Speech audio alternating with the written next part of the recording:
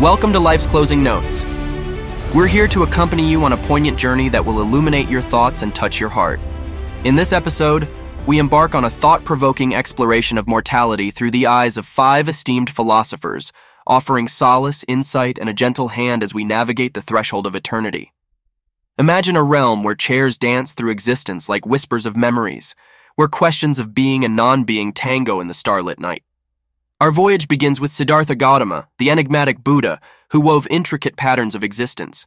Gautama believed that objects, much like our lives, are transient brushstrokes on the canvas of reality. His unique perspective led him to question our very existence, sparking a symphony of introspection.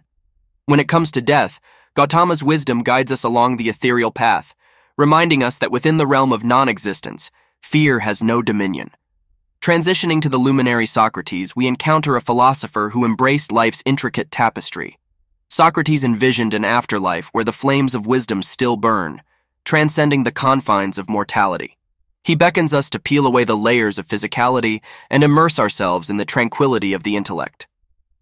For Socrates, the grand finale is not an end, but a gateway to an everlasting enigma, a realm where questions continue to dance and minds continue to explore. Epicurus, a master of atoms and sensations, takes center stage next. He weaves a narrative where life and death intertwine like threads in a cosmic tapestry. Epicurus whispers that death, in its serene embrace, offers neither pain nor pleasure, a gentle lullaby that cradles the weary soul.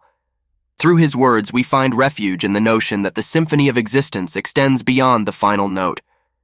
As we continue our pilgrimage, we meet Zeno, the Stoic maestro who invites us to a grand ball of virtue. Zeno's philosophy is an ode to resilience and grace, where the notes of virtue resonate eternally. Here, death is not a curtain call, but a harmonious chord that echoes through the corridors of time.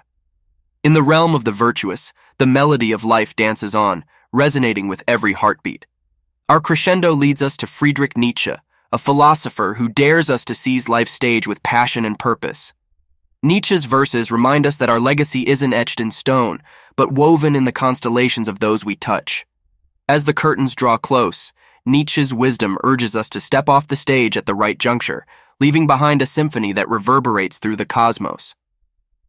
And so, dear listeners, as we explore the philosophical palette of life's closing notes, remember that you are not alone on this journey.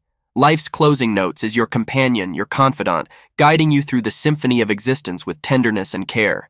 I am Alistair Daniels, your guide in this realm of contemplation, signing off for now. Until we meet again, may your days be filled with the resonance of meaning and the gentle embrace of the unknown.